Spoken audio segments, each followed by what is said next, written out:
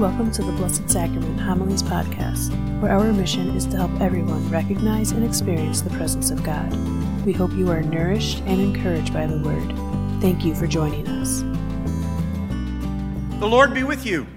And with your spirit. A reading from the Holy Gospel according to Mark. The Spirit drove Jesus out into the desert, and he remained in the desert for 40 days, tempted by Satan. He was among wild beasts, and the angels ministered to him. After John had been arrested, Jesus came to Galilee proclaiming the gospel of God. This is the time of fulfillment. The kingdom of God is at hand.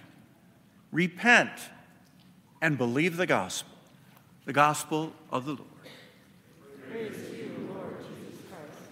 It has come to my attention that many of you are habitual liars.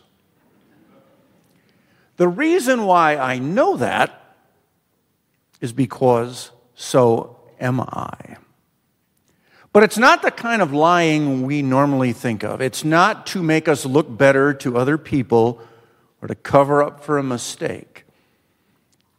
The person we lie to is ourselves. Some people call that rationalization, but it really is just a lie. We tell ourselves that what we're doing isn't all that bad. Actually, it's really okay. I can keep doing it. When in reality, if we're honest with ourselves, we know it is leading us into deeper sin.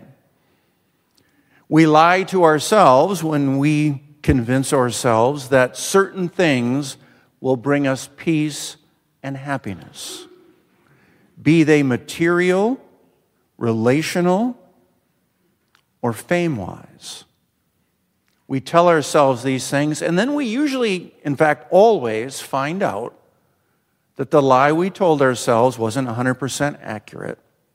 So we tell ourselves another lie. Well, maybe that didn't make me happy, but if I get this or experience this, then I'll be happy. And it doesn't work. And we lie to ourselves again. And some of us do this literally thousands of times in our life.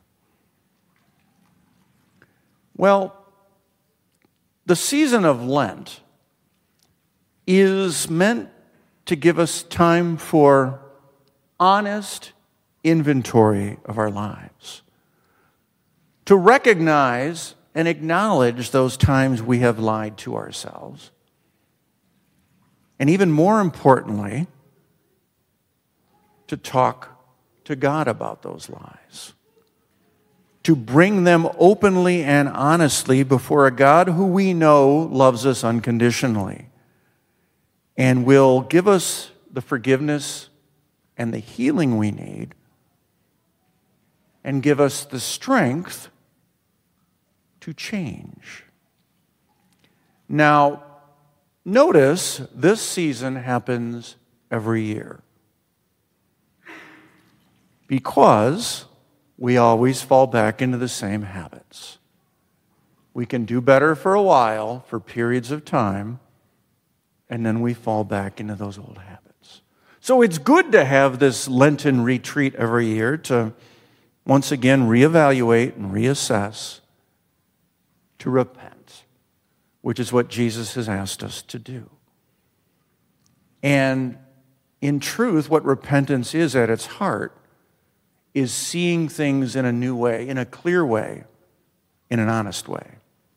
Let's take advantage of the opportunity.